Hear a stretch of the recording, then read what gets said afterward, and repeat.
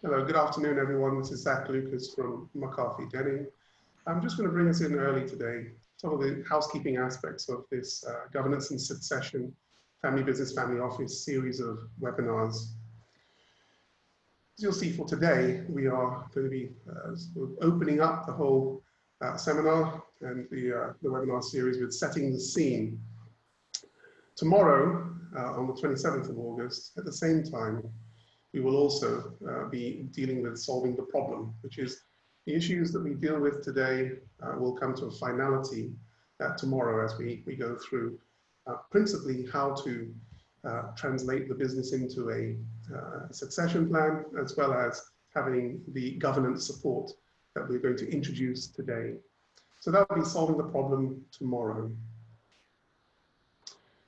As for the entire program, the following week, next week, Wednesday, we will deal with the first of the regional talks, and that will take in India and Indonesia, and will be sort of kindly joined by MAS again with Spencer Su, followed by the following week, Philippines and Japan. Again, senior councils will be discussing the business family environment from each of those jurisdictions, as well as the emergence of the family office. Leading on to, I will take a break for a week and then we lead on to the Malaysia-Thailand talk, which is the final sort of run of the regional talks. Again, senior councils will be invited to discuss the business family dynamics of their markets and also discuss the needs and the sort of emergence of the family office within each of those environments. And then we'll finally sweep up near the end of September with the family office webinar on its own, which will bring everything together and as it applies to the single family office in Singapore. So we'll be looking at succession governance and then applying it to the facts of a single family office. For today's purposes, though, getting back to setting the scene, the speakers that will be joining me on panel today, and I'll run through each and just briefly sort of explain their position, will be Frankie Chia, Managing Partner of BDO Singapore, Spencer Su, Deputy Director from the Monetary Authority of Singapore, and of course, Bruce Nee, who's also an Executive Director from BDO Tax Advisory. And each will be contributing in part. The agenda for today will be setting the scene, the opening remarks from Frankie, followed by governance and succession, understanding the challenges, and that's going to be dealt with by me. Professional development, the IBF and MAS skills map, and Spencer will help help us understand the developments there. And then finally, in terms of the governance reform getting started, Sumi will then take us through the challenges of getting a governance project going with a particular family. For today's purposes, I'll hand off at this stage. I invite Frankie to help us with the opening remarks on solving the problem from a governance and succession standpoint. Frankie, if I can hand off to you. Thank you, Zach. Good afternoon, everyone. Thank you for taking time from your busy schedules to join this webinar. As Zach mentioned, I'm Frankie Chia, Managing Partner of BDO Singapore. This series of talks deal with important issues, and I'm very pleased that my colleagues, Kylie, Sumi, are going to share their knowledge and expertise. Business family governance and succession is an area that continues to grow in importance as families seek guidance to help manage succession to their family business and wealth. Many surveys predict that family businesses in Singapore and the Southeast Asia region will undergo leadership changes over the next 3 to 5 years. These surveys also show that families do not feel adequately prepared for the challenges that lay ahead. Effective governance will play a pivotal role in helping to meeting these challenges. Governance involves a set of agreed relationships between the family and the business. It provides a framework to which the family can plan together, provide proper incentives, monitor performance, and hold each other accountable. The presence of effective governance will help to instill confidence in the next generation. not just from the employees in the business, but also wider stakeholders, including customers, suppliers, and others that may have a financial stake in the business. Most importantly, effective governance in family businesses will help families to stay together, manage disagreements, and maintain a coherent family and business unit. Single family offices face the same challenges as more and more business families mature. Their wealth management strategies, creation of single family offices in Singapore will continue to rise, what is now popularly referred to as 13X or 13R. This has been one of the great success stories in Singapore's journey to become a premier international financial center. However, challenges remain, and so the MAS has, in collaboration with IDF, recently launched their skill map to enhance capabilities of family office advisors. This is a welcome initiative and will help families to sustain their family offices across generations. Moreover, as the COVID-19 crisis has left many business families in a vulnerable position, the need for competent and effective advice is now more urgent, as family businesses form a substantial segment of global economies all over the world. I hope you'll find today's section and the series useful. With that, thank you, and I now pass back to Zach. Thank you very much. In terms of this section dealing with the challenges that the families face, break it into a number of parts for us to understand. The first starting point is the founder's vision and what's the intention behind succession to and governance of a family business from the founder's perspective. We'll then look at the challenges that they encounter in trying to effectively transpose the business across generations. And here we borrow quite heavily on the known areas of difficulties that business families get into in achieving a generational transfer. We then introduce a governance framework through which professional advisors and can engage the family to look at the issues that will come up and the particular areas that need to be considered in order to effectively work through a governance plan.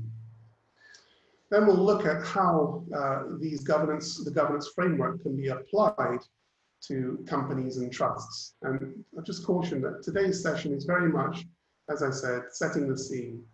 The issues that are dealt with are aspirational for the families.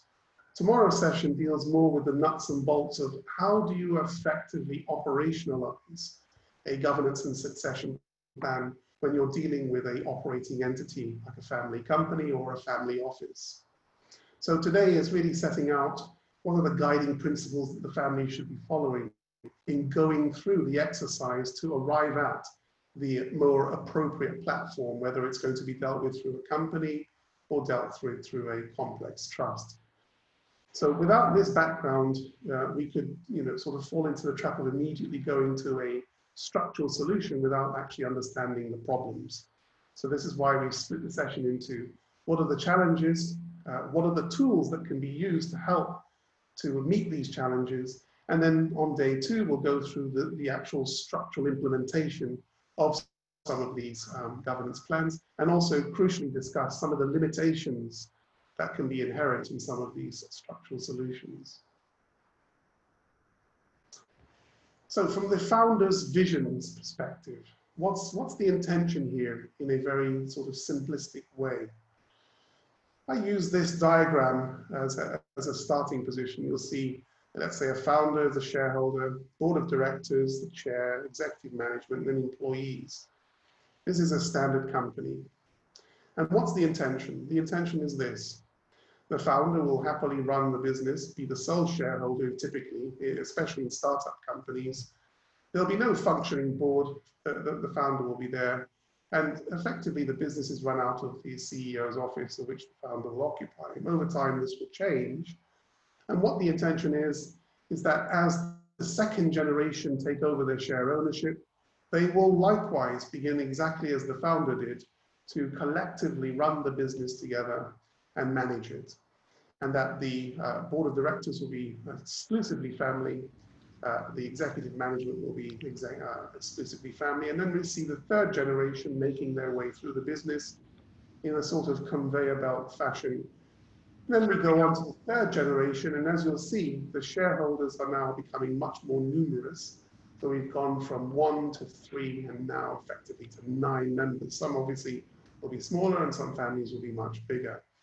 And the idea is that the third generation will take over and begin the process of grooming the fourth generation to be involved in the business.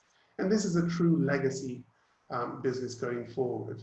At around the end of the third generation's tenure, you'll probably have a business that's almost 100 years old at that point. And this is the vision, and this is the aim of business family governance and succession planning, is to try and find an effective way to introduce different generations to the business over time, with the business sustaining throughout without any difficulty.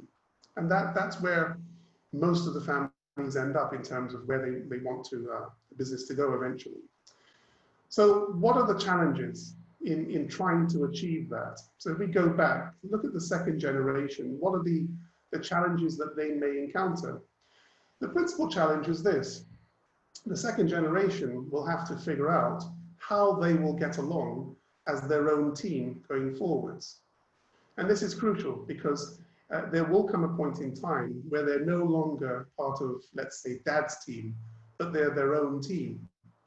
And the difficulties that lie here are that there are myriad different ways in which the second generation may go. They may not wish to actually be involved in the business at all. And that's a problem that a lot of the business families are encountering, particularly in Southeast Asia. Or alternatively, only one member may wish to be involved and the others may wish to pursue professional careers, for instance. So the vision, when it meets reality, can actually be quite different in terms of the practical effect of this. If we look at the third generation, how are we going to coordinate the efforts of 9 individuals onto the business? And that fourth generation, the presumption is the number will be even bigger. In terms of the directors and the management team, are we going to have 9 members there by virtue of effective their family affiliation? How will this work? And I think this is the principal difficulties that the families have, is that each successive generation is their own team. And the problem that they encounter is the succession doesn't stop with just a transfer of the shares, either by will or through an intestacy or otherwise by way of a gift during lifetime. The transfer of the shares are the beginnings of the difficulties, not the end. So, having stood back and take a look at what the typical areas of dispute are within family businesses. So, typical areas are exclusion from management, failure to provide information, increase of issued share capital, so dilution, alteration of corporate constitutional documents, again with a view to prejudicing some family members, diversion of company business, misappropriation of assets, excessive remuneration, non-payment of dividends, mismanagement and sheer incompetence. The problem about these typical areas of dispute is it's rather a depressing narrative when it comes to family businesses, because the commercial courts, wherever you are, tend to be filled with these types of minority oppression or unfair prejudice claims. So these areas of dispute are real, and the families encounter them because there's inadequate steps being taken to understand that the successor team really needs to have some more help than a transfer of shares. They need a framework around them, and they need to be aware of where they could trip up. And these cases show in stark reality where families just don't get along, and where you can have mismanagement. So what's the consequences for families that go down this route and don't take adequate precautions in preparing the next generation to take over the business? Well, unfortunately, the consequences are all too familiar. It involves court action, publicity and reputational damage to the family, and in many cases, the effective winding up of the company. So a destruction to the business. Now, business families have been analyzed and businesses have been analyzed for a long time. There is a wealth of data on the ability for business families to cross generations effectively and efficiently. This is a small excerpt from a PwC survey. It could just as well be from any of the surveys that deal with business families. And it shows a sort of depressing narrative of the third generation, only around 12% of the business is taking it through. And by fourth generation, it's about 3%. And many of these surveys are conducted on a global basis. So this is not geographic limited. This is a trend that we've seen around the globe with all of the family businesses. And the more time it goes on, the more data we have available that backs this up. So there's obviously a problem. With respect to Asia, Joseph Fan, Professor Joseph Fan in Hong Kong, has written extensively on this. And he's a regular speaker and has effectively written many books on this, including a recent edition. And what he shows from his research with respect to Asia is the 60% plus loss of value in the businesses in the 3 years in the run-up to succession and then thereafter. And that's a staggering, on a graph, this looks like this. So this is real. So when it comes to us looking at it from the perspective of professional advisors, these are real situations that affect our clients. And in respect to the families involved, they are aware that this is a rather depressing scene that only the exceptional families would appear to be able to get through. So survey after survey shows, particularly when it comes to the Asia family business market, that families feel that they need to do more, particularly with respect to governance structuring. But year after year, we see surveys that show that they're not doing anything. And this is rather perplexing for professional advisors because we don't know why there is a demand to do something, but then it doesn't translate. So I've tried to isolate, I've been doing this for a while, and I think the causes of failure, not the principal causes, but a contributing cause of failure is this. The family are unaware of best practice governance required by the next generation. So they're not fully cognizant of what the next generation will need in order to make a good go of this. There's a failure to implement any governance reforms prior to succession. So in many cases, businesses are handed off simply on a share transfer basis. So there's no amendments to the memorandum and articles or the constitutional documents. There's no attempt to enter into comprehensive shareholder agreements that perhaps suit the succeeding generation more than the prior generation. And there's failure to adequately prepare the next generation for the challenges of working together. And I think this is the key one. So what is best practice governance? Because if this is the problem, that the family are unaware of what they should be doing structurally to prepare the next generation for the hardship of working together and making it work, what is best practice? So sources of best practice, there's a whole array of literature on this. But I've isolated a key area that I feel is relevant to the business families. And it's this. There are numerous reports and surveys on good corporate governance. And these are primarily aimed at listed companies, although within some jurisdictions, they're now pointing it to companies that are unlisted. This can all be gone back to sort of Adrian Cadbury's report back in 1992 in the UK. And it sets out what good corporate governance should look like. It was the forerunner of what's called the comply or explain process within corporate governance. But crucially, Adrian Cadbury, who himself was the leader of his own family business, which is the Cadbury sweets company, he sets out in detail what he feels from his knowledge, what is the best approach that the family should take in trying to have a sort of sustainable business and having best corporate governance, helping them to achieve that. And this report, although not commissioned for family businesses, is a good idea of how this should translate, because the OECD, G20 picked up on this and have regularly published their version of good corporate governance. And then latterly, ASEAN has itself endorse this as a good approach for scaled businesses. Now, obviously, in the Asia context, many of the businesses that are listed are, in fact, family businesses. I think in SGX, it's over 60% on some sort of definitions. And so within ASEAN, they have a scorecard where they assess each jurisdiction's corporate governance rules. And of course, from MAS SGX standpoint, we also have good best corporate governance within the Singapore market with the Code of Corporate Governance 2018 and then the practice guidance recently this year. So this is a source. It's not the only source, but it's an adequate source for us to begin the process of looking at how the family should approach creating governance frameworks within their own context. So one of the guiding principles that we can actually elicit from these documents, and must remember that most scaled stock exchanges around the world now have codes of conduct on this.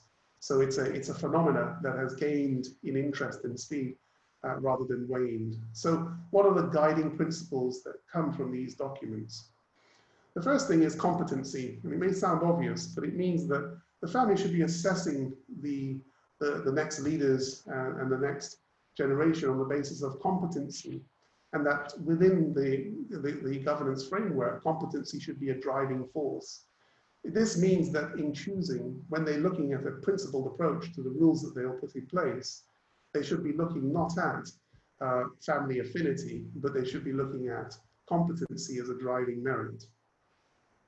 Accountability.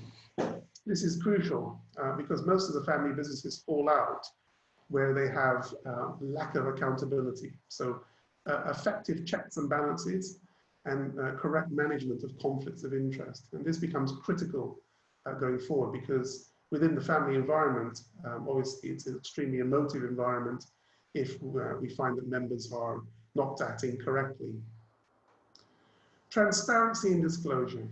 So this is another way in which, from a good corporate governance perspective, opening up the transparency of the business, not having opaque decisions, sharing more information with the stakeholders, that guides and keeps a healthy environment as against keeping businesses closed and only having limited information sharing.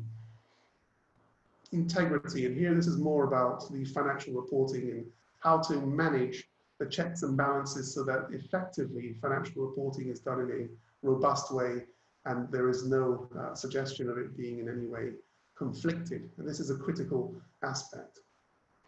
And enforceability, and this is really about effective implementation. And this is critical for families that are looking perhaps at doing their governance and succession planning through the corporate shareholder route, using shareholder agreements principally to do this. They have to look at whether or not the supporting law will over time support what they are actually trying to achieve.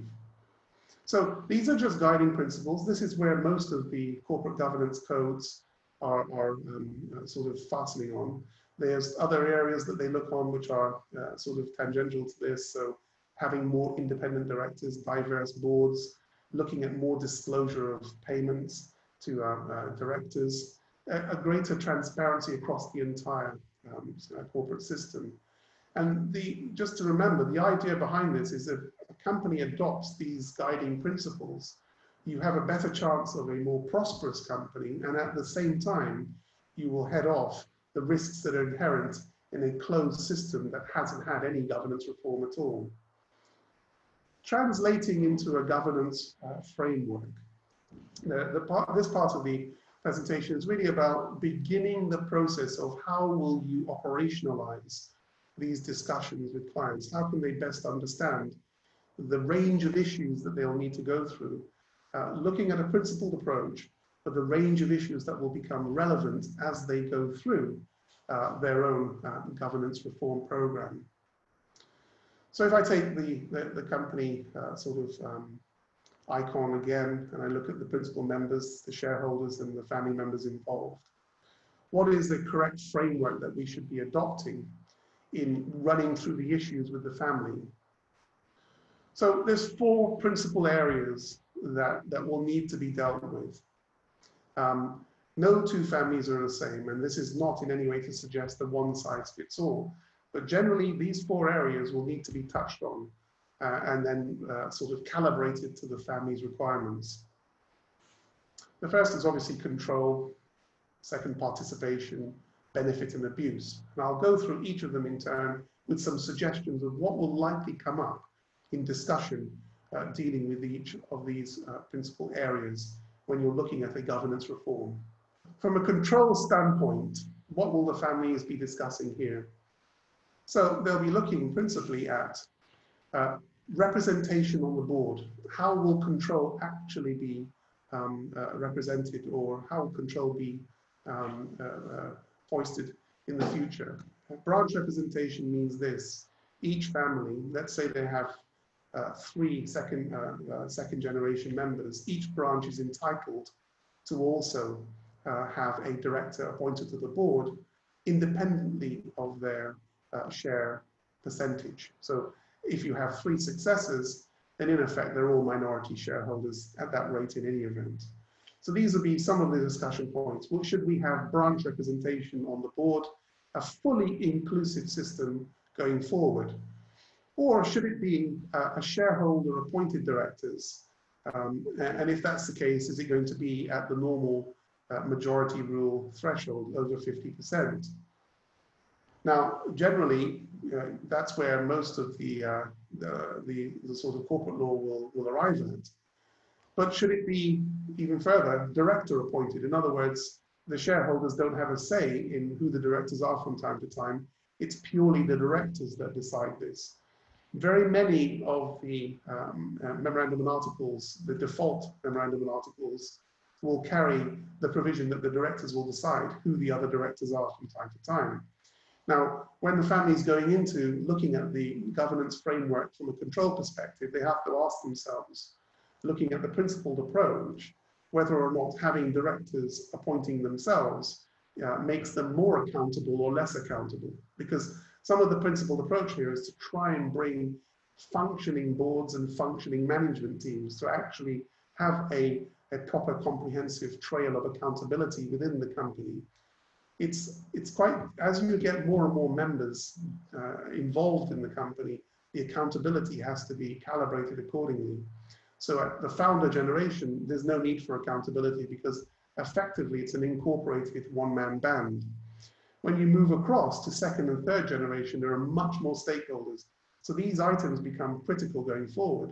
So if you have and establish a body that appoints itself, it's fairly likely the risk factor of it becoming unaccountable is quite high. And this is the way in which the family has to stand back from the governance framework they have in place or they're intending, and then work through the principles and say, well, is this correct? Is this actually going to be a check and balanced approach to the governance of this system going forward? Other items are the functioning chain of accountability and competency, as we mentioned. Things like, should the chairman and the CEO be the same person? Most of the corporate governance codes around the world are adamant that they should be separate. And the reason why they say they should be separate is the chairman ought to be effectively supervising the CEO. He shouldn't be the same person, because you effectively break down the chain of accountability by doing that. So these are nuances, but it does mean that the family has to transition to actually understand these things from a constitutional balance perspective. Now, looking more at the functional aspects of the company, business planning, should that involve shareholders or deployment of the company capital? Should it be just only for the directors to look at? And restricted business activities. Many founders will want to put in place safeguards that the business could never get involved in high-risk businesses or businesses that may have a reputational risk. They may wish to encompass those onto the constitutional documents and restrict the objects of the company. So this would be where that sort of discussion would come up. And finally, this is a trend that I'll keep saying in terms of entrenching provisions. And when I say it, what I mean is it possible to create provisions that cannot be changed, no matter what the share class in terms of the future? So no matter if unanimous agreement across all the shareholders and directors that there should be a change, can we effectively entrench the provisions? And that's a question of the governing law that's appropriate to that company. And it's important because it means that what's put in place may not last if you have successive generations of shareholders that disagree, okay? So that's where I say entrenchment or not, and it will be an aspect that will be looked at very carefully when forming these governance controls. From a participation perspective, what's meant by participation really is this: it's restrictions on transferring the shares. So this is where most of the families in the region will not enjoy having outsiders becoming shareholders. So it will be only family only, and in many cases this does not include in-laws. So share transfer restrictions, you would have preemption rights, so that if one member wants to sell, it's generally only to another family member. But does this work on a rights issue or transmissions on death? And transmissions on death can cause problems because it may be subject to, let's say, Indonesian civil law, or it may be subject to the Philippines Spanish civil law. So you may have a transmission on death that goes completely counter to the actual succession laws that apply. So these are all aspects that need to be gone through when you're looking at whether or not it will be a closed system or an open system in terms of share ownership. What's the risks of an effective share lock-in? And families should confront this, because what you're saying is that the capital value of the shares could never be realized, or practically speaking, not realized. And then more broadly, looking at a family employment policy, how do we introduce family members into the business? Is it competency-led or is it entitlement-led? And this is where the corporate governance codes are very clear. It should always be on a merits basis and not just because they're family members. And then again, entrenchment, can we do it? And this is something for day 2 when we do the assessment of Singapore corporate law, and whether or not you can actually entrench provisions under Singapore corporate law. So I'll leave that for tomorrow. Benefits, this is as you would expect. It's just to do with what can we take from the actual business itself. The principal methods here are: is there a dividend distribution policy in place? Is there an income retention policy in place? Remember, families fall out very quickly if there is no idea of an expectation of income, and particularly with members who are not involved in the day-to-day administration and are not taking a salary. So these things become very important, and underneath the benefit item of the framework, this is where you would discuss this. Share disposal prohibitions, as we mentioned, so there can't be a sale. Now, share buybacks within the family business is interesting, as long as it's seen as discretionary and evaluations are taken into consideration. And this, I think, is where the insurance industry has a very big part to play going forward, because the type of key man insurance that would help to pump prime some of these buybacks would be quite critical. And I think this is a key area where the family are assessing the benefits that they want to draw from the business, looking at a share buyback in the event of, let's say, one of a succeeding generation passing away and funds flowing into the business, would be a good way of effectively cleaning up which members actually want to stay and remain as part of the family business. The succession consequences are obvious for share buyback. That line, or that typical line of the family, will no longer be entitled, and I think that has to be taken into consideration.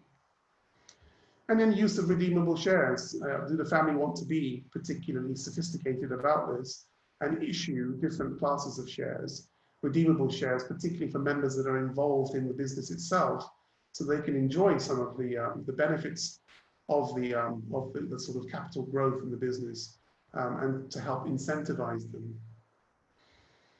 Director remuneration policy. Here it's all around finding a way in which we can address the issue of the natural tension between a director, a family director, being paid a high amount of salary, and non-executive shareholder family members becoming disgruntled about this, and finding a way to bridge the gap there, and to find a way in which families don't fall out because director remuneration causes some level of consternation.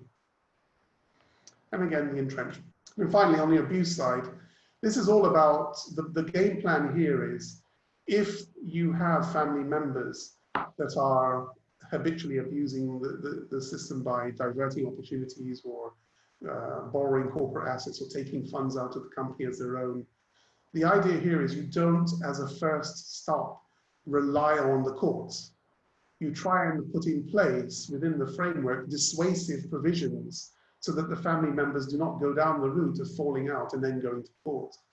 So if you end up in that scenario as your first go-to, then that's not the correct approach. The correct approach is to put in place provisions that will help the family to avoid this in the first place.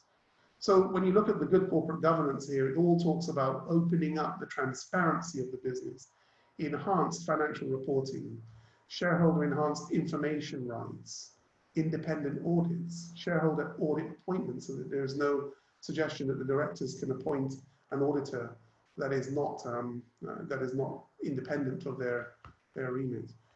Group company information rights. Many times families are held in quite complex structures, and that all of the activities is happening at many, many different layers down.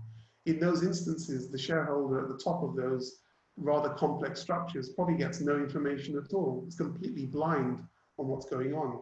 So trying to find a way in which you can pierce the information right down to the underlying companies and not just the company at which you're a shareholder.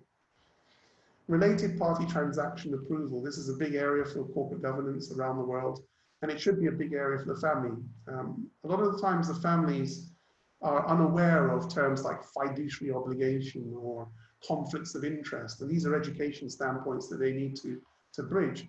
They can usefully do it around the whole issue of what is a related party transaction and how should they manage that in the future. It's not outlawing it, it's effectively finding a way in which it can be approved without this being something that could later be a source of tension or disagreement.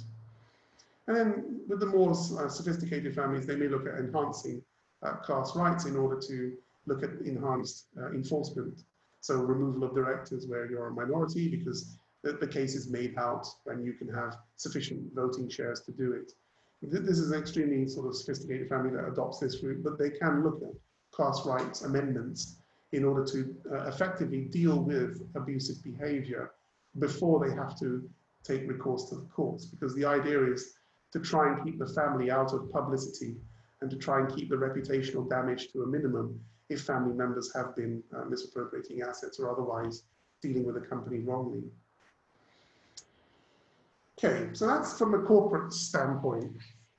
Now, from a trust standpoint, and we'll go into more of this tomorrow, it gets a little bit more complex, particularly where we look at private trust company structures. The chain of accountability becomes quite complex.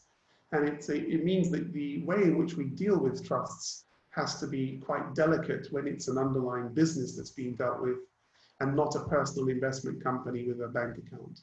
So it's a changed approach, and certainly from a TCSP standpoint, it requires a reworking in many instances of precedent documents to better accommodate how a family business will fit into a trust environment and how the chain of accountability and all the principles that we mentioned can actually be fulfilled. So we apply the same process where the family wish to adopt a trust solution, or they already have, and they're reviewing it to see if it matches best sort of governance rules. From a control standpoint, generally the family will, and in this instance I've just done a reserve power trust, so the protectors would be the center of gravity of the control mechanism in a trust of this scenario. So the things that will come up is the protector committee powers, director appointment and removal, that should be at minimum in there. Will it be branch representation on the protector committee itself? Many times the protector provisions don't adequately deal with how you will replace a successor protector. Branch succession provisions going forward in terms of how it will be dealt with in terms of the appointment of successor protectors. And then entrenching officer director rules. So what's the quality of the directors of the underlying company that they need to fulfill? So do they have to have certain criteria, certain years of experience, etc.? And how can we put those into the trust deed as a criteria that needs to be adhered to and facilitated by the trustee? Or is it better for that to be in the M&As? So these are things for tomorrow more, but these are the aspects that will come up, the interrelation between the protector committee and the office of directors. From a participation standpoint, entrenched trust provisions, family only, protectors and directors, it's much more straightforward in a trust environment. These provisions can be entrenched. The only thing that you need to worry about is looking at whether or not there's power to vary within the trust, or indeed the Variation of Trusts Act within the relevant trust jurisdiction. In terms of looking at the participation of members, competency criteria would obviously be paramount, and that would be in keeping with good governance guidelines. And then obviously the implementation of a family employment policy would also be one of the areas that would be looked at carefully from a participation standpoint, and that employment policy would find its way probably as a director's policy, or alternatively would be embedded in the trust deed itself and be something that the trustee would have to facilitate. Again, for tomorrow, we'll look more carefully at the nuts and bolts of how we can achieve this, but for today's purposes, these are the sort of line items that the families will look at. And finally, from a benefits perspective, it's fairly straightforward from the trust. If it's discretionary, then it will be distribution subject to the letter of wish. If they want it to be more fixed, it would be a life tenant income interest. And then if there's a way of, you need to translate that into the corporate environment to look at the company distribution policy and how that can support, particularly where you have a life tenant, and whether or not that can be entrenched. Generally, where you have a trust holding all the shares of a business, then you can entrench quite a lot because the trustee will permit that. Abuse. Now, the key issue here is who will be the check and balance in a trust scenario? For the present, I would say look at the beneficiaries to be the check and balance over the protectors. But there's nothing stopping these checks and balances to also apply to the trustees, professional licensed trustees, provided the person that they are effectively supervising doesn't have the power to fire them, because then it becomes sort of negatory. So for the present purposes, beneficiary information bearing provisions, enhanced beneficiary rights to access information, as again, we're introducing more transparency into the trust relationship, and that's in keeping with good corporate governance or good governance guidelines. And then the appointment of auditors. Do we have a nominated representative beneficiary that does that, or is it the trustees that should do that? If we're going to have the professional trustee taking more of a sort of checks and balance approach, which is totally appropriate, then we'll need to also be careful to arrange the trust provisions in a way in which the trustee can actually achieve that. So Barclay clauses would need to be excluded from these forms of trusts so that the trustee is without any of the encumbrances that would usually be the case in a trustee discharging its supervisory role. And then entrenchment on a trust subject to the variations, etc. So these are some of the items that will be looked at by families, whether they're going through a corporate route or they're looking at a trust route. Insofar as looking at a summary, governance framework is necessary for the healthy functioning of succeeding generations. Now, this is quite crucial, because what it means is that the previous generation are preparing the succeeding generation for success. And that part of that process is not simply transferring the shares, but also creating a framework which will help them to work better together and manage any of their disputes or any of their areas of difficulty. Best practice corporate governance taken as a principal starting point. So you recall I looked at some of these listing requirements and listing rules, and part of them will be the corporate governance code. Now, I looked at that because that can be a useful starting position for the family going forward. Governance framework is required so that each issue is systematically considered. So control, participation, benefit, abuse. Each of these items should be looked at carefully and then stood back to see whether or not it actually fulfills the requirements that the family are trying to meet. And then basically this, education and early action is critical.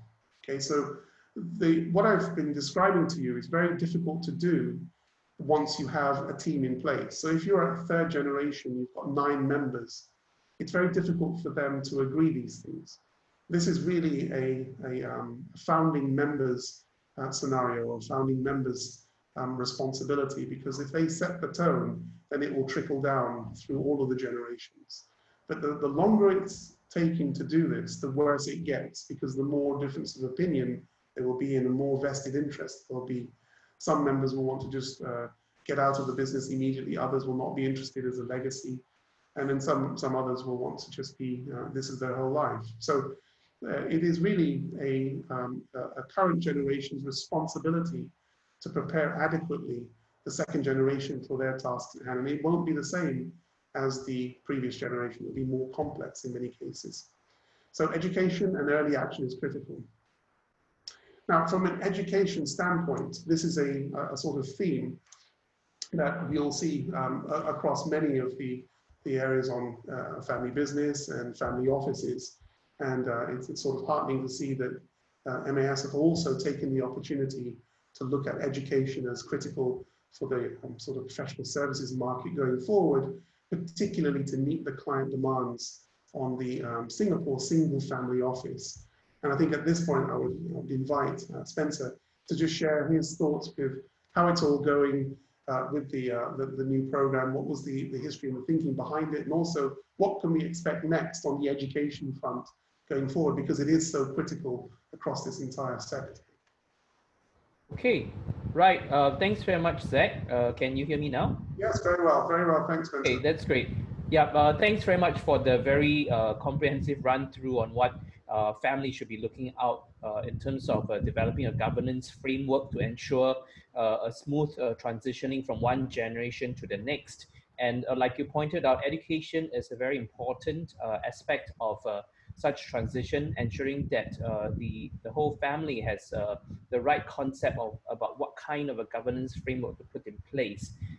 And I think apart from having such frameworks within the corporate structure and within the trust structure, many a times families have also had to consider how they were to look at governance from the perspective of beyond the corporate and beyond trust structures itself. And many a times what we see is that they would actually land on the family office as a central unit to put in place this form of governance that is outside of the company and trust structures.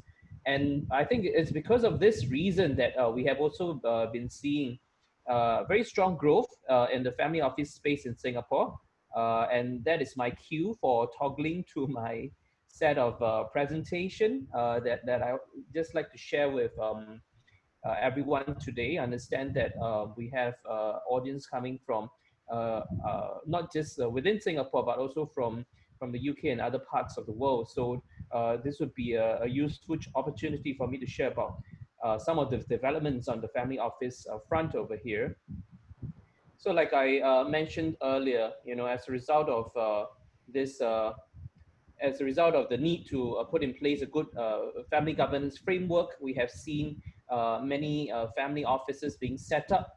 In fact, in Asia, in Singapore itself, we have been seeing that the number of family offices have grown by 5 times between 2017 and 2019. Of course, this is the caveat that, we are starting from a very low base as compared to regions like the US and Europe.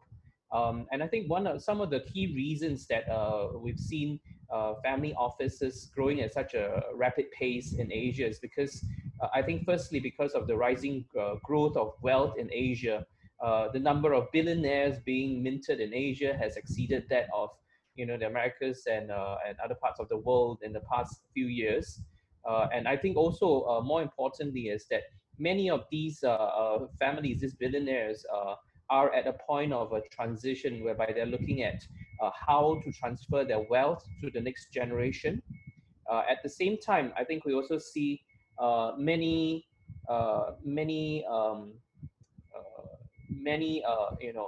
family offices from other parts of the world which are interested in exploring investment opportunities in the Asian region.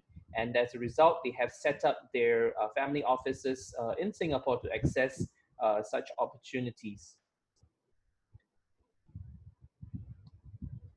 Now, going back to the point of on education and where this sits in within the Singapore government's efforts in promoting education within the whole family office ecosystem, I think I would have to go back to our consolidated approach towards enhancing the family office ecosystem as part of the whole of government efforts to to grow the family office ecosystem to make it more conducive for family offices to establish in Singapore. We have actually established a joint team, a joint strategic task force between ourselves and the Singapore Economic Development Board called the Family Office Development Team to provide a holistic perspective on the various areas within the ecosystem that we need to work on and to enhance. And the work within this team is actually divided into three main pillars. The first of which is to enhance the operating environment, which is to ensure that our policies and legislation are in line with what family offices are looking out for. And this would include some of the incentive schemes, be it for the purposes of facilitating tax transparency or to facilitate the establishment of residency statuses for families.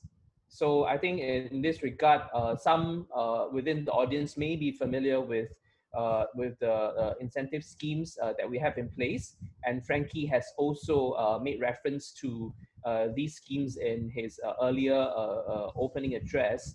And these are the 13X and R schemes, which essentially ensures that there is tax transparency for investments which are being made by family offices, and essentially for family offices which meet the application requirements, they would be able to enjoy a tax exemption on qualifying investments. And this is for the period that they have established a fund in Singapore. For the period that they are making their investments out of Singapore, there would be the certainty that and clarity about the level of taxes that they would be subjected to. And then on the residency front, there are also schemes which facilitate permanent residency, such as the Global Investor Program, which is being run by our colleagues at the Economic Development Board. Again, for family offices which meet the criteria, they would be able to obtain permanent residency in Singapore once they have satisfied us of their ability to meet the requirements.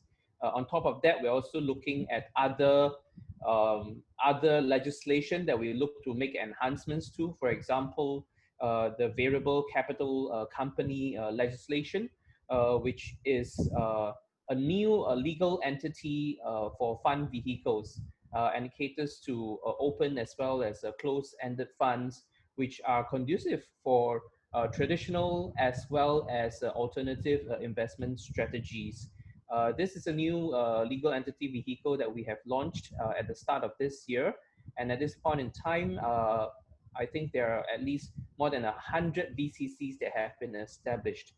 So we are looking at enhancing legislation with regard to VCCs to ensure, to allow single family offices to also be the managers of VCCs, which can be very useful for succession planning purposes, especially for multi-tier, multi-generation families with more complex family structures.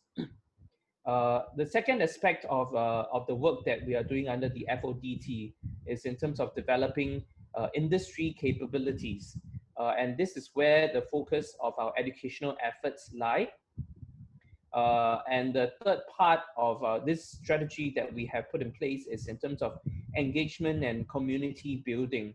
So we have been making extensive efforts to be in touch with global family offices to share with them the Singapore's value proposition. And at the same time, we have been working with the family offices in Singapore to bring them together within the community to facilitate experience sharing as well as to explore co-investment opportunities. And within such sharing platforms, I think this is also where many of the families will be able to share their approach towards family governance. And this is where they can learn from each other and provide support for challenges that individual families face. Now, having talked about the three-pillar strategy, I thought I would want to dive specifically into the area of education, which has been highlighted earlier as being critical for families to be able to successfully manage the transition within generations. And I think this is an aspect which is quite new for many of the family office professionals as well as the financial sector professionals in Singapore.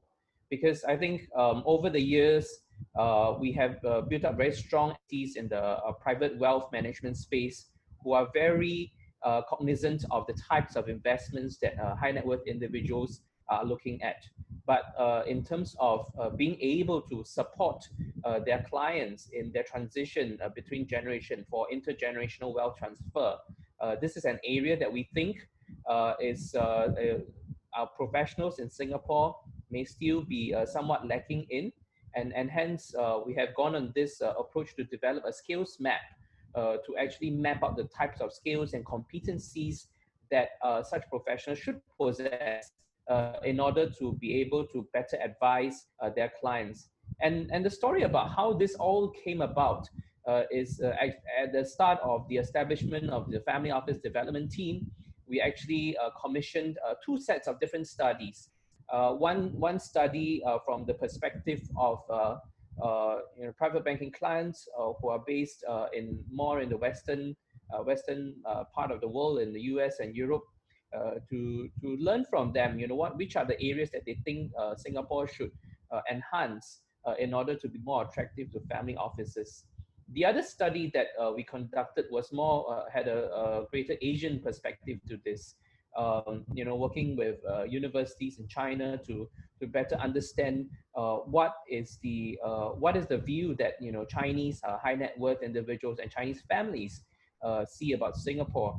And it was quite coincidental in that one of the key outcomes from these two studies was that there was a need to beef up the professional capabilities of our professionals in Singapore to be able to serve the needs of families. And that's what prompted us to begin with this journey of developing a skills map to guide family office professionals.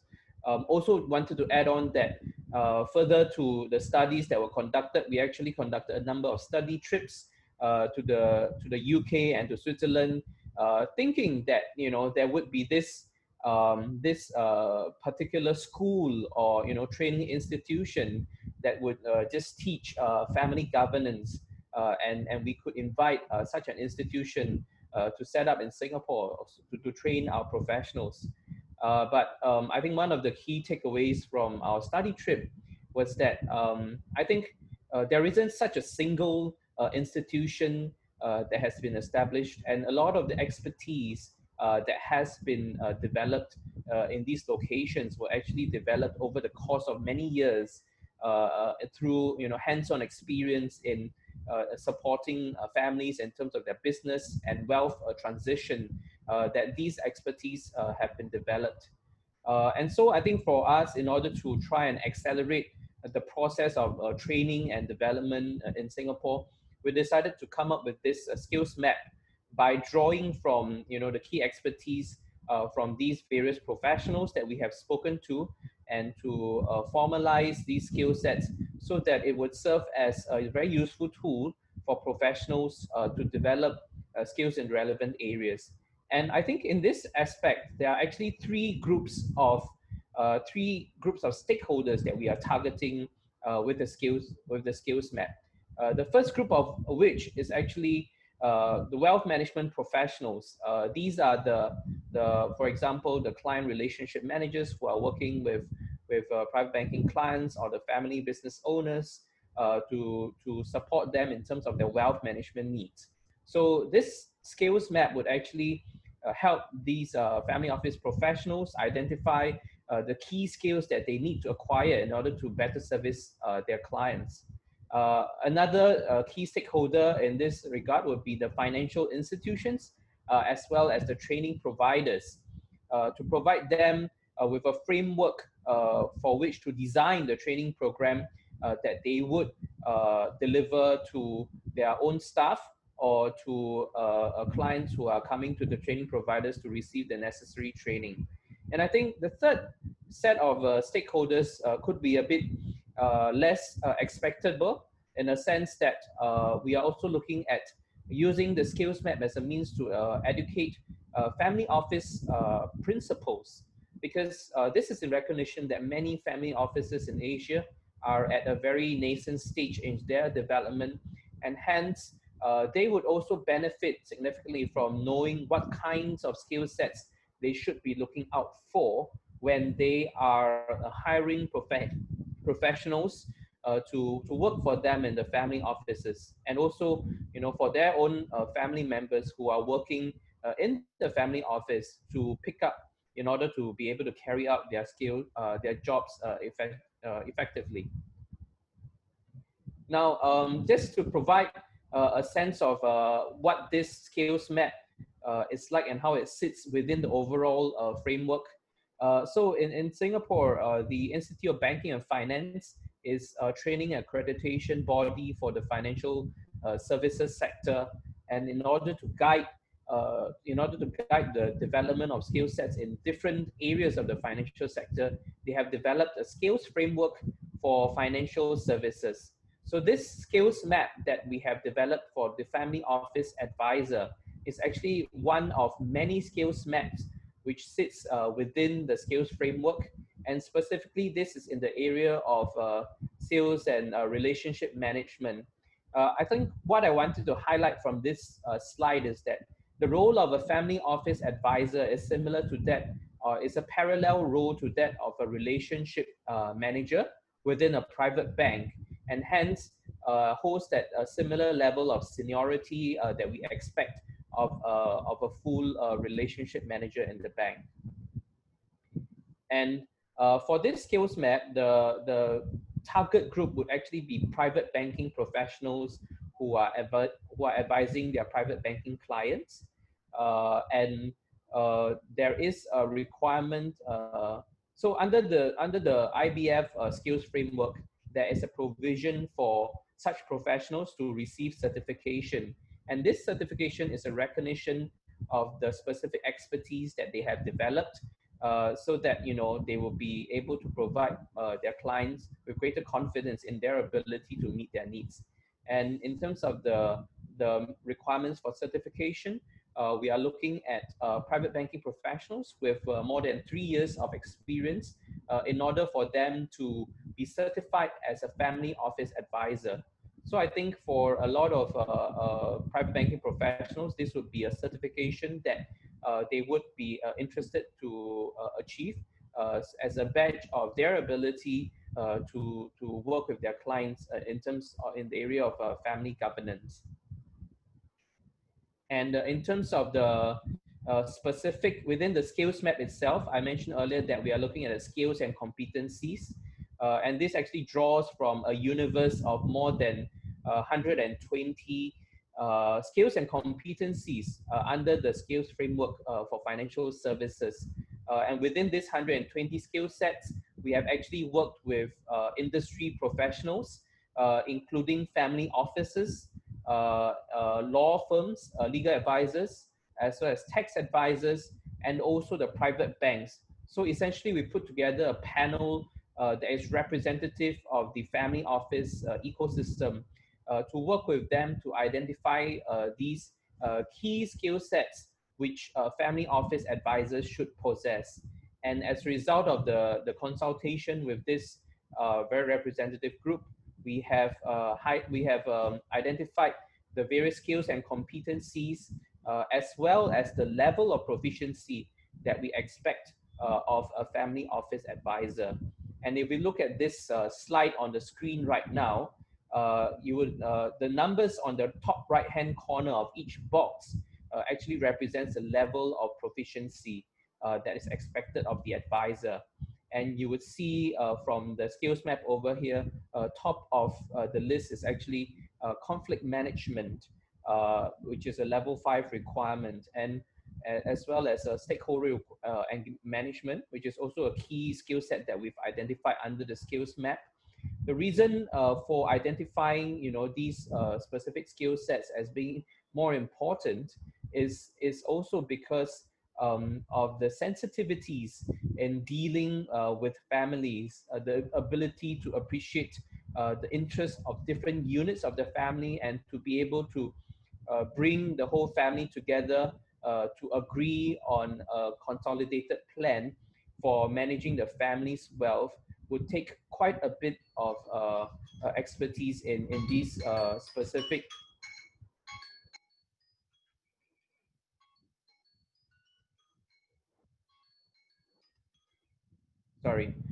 it would take a lot of soft skills in these areas in order to be able to work with families to help them put together an overall plan. And you would also notice that some of the other skill sets, I think another one that I wanted to point out is also corporate governance, which I think it draws, the way we look at this is that corporate governance principles are very much similar to family governance principles, in the sense that there needs to be a formal structure, there needs to be clear roles and responsibilities, and many of the other areas that you've highlighted earlier as you shared on the key principles for effective corporate governance within the company or within a trust structure. So I think these are some of the important skill set that we have identified under the skills map. And we hope that with this skills being identified, it would actually help our financial sector as well as professional services professionals develop the types of skill sets that are necessary for them to work with family offices. And this last slide over here is to essentially to demonstrate that, earlier on, I mentioned that the family office advisor is similar in terms of seniority to relationship manager in a private bank. But what I wanted to highlight from this slide is that there are significantly differentiated skills and competencies that are expected of a family office advisor. And this essentially means that while you may be an accomplished relationship manager within a bank, in order to work with family offices, there are actually additional skill sets that need to be developed in order to better work with the families. And like you mentioned earlier, there is a long runway for us in terms of developing the skills map. What we have developed so far is a skills map for advisors working in banks who are advising the families. But we also recognize that there is a need coming from within the family offices for their employees, either at the working level or at a C-suite level. And these are actually skills maps that we are looking into in the later part of the year. We hope to develop these more advanced skills maps so that it would be also applicable and relevant to employees who are working directly within the family offices. I think with that, it brings me to the end of my short sharing over here. I think what I wanted to get from this sharing is also to crowdsource for more ideas. And if anyone within the audience has certain views to share with regard to how we should proceed in the area of education and how we should work on the other advanced skills map, we would be very happy to hear from you and to learn from you to see how we can tap your expertise and making the subsequent skills maps even more relevant to family offices. Thank you. Thanks very much, Spencer. Just looking at tomorrow, I think what we'll do is defer Sumi into tomorrow for the first part of the session there. But for today's purposes, I wonder, Spencer, if you've had a chance to look at some of the questions and answers, well, the questions rather, that have been posted up during the meantime, because they effectively deal with family office queries. I don't know if you had a chance to see that. Okay, I'm looking through the questions now. I think I will try and address. Okay, direct questions on the skills maps. Okay, I think at this point in time, in terms of the skills map,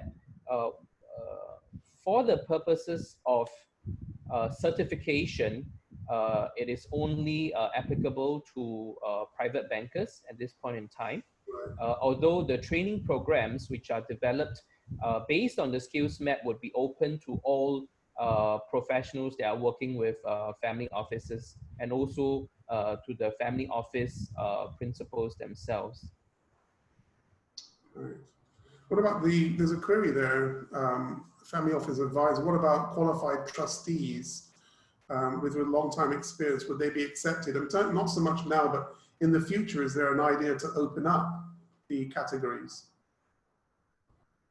I think at this point in time, the trustees would actually, okay, let me just think of qualified trustees. I think there's no professional qualification in terms of what it takes to be a family office advisor, and we recognize that a qualified trustee would have the relevant skill sets to be able to work with families. It's just that they would not qualify for certification at this point in time. Although when we develop the subsequent skills map, we would expand the catchment to a broader group of professionals, and would allow trustees as well as legal and tax advisors to obtain certification with the IBF, so that the certification process would be more comprehensive. Right, okay. Yeah. And then I think there was a question on what is the criteria to register a family office. In Singapore at this point in time, for the operation of a single family office, there is no specific licensing requirement, although for the purposes of applying for a tax incentive, there is a need to establish that the family office is exempted from licensing, and this can be achieved by demonstrating a related corporation structure, whereby it shows that the source of funds for the family office as well as the source of funds for the investments come from the same source, and hence the family office can obtain a legal opinion to demonstrate that they would qualify for the license exemption. Either that they could, if their structure is a bit more complicated and it's not able to determine based on the structural organization of the entities itself, they could still come to MAS for a case-by-case licensing exemption. Right.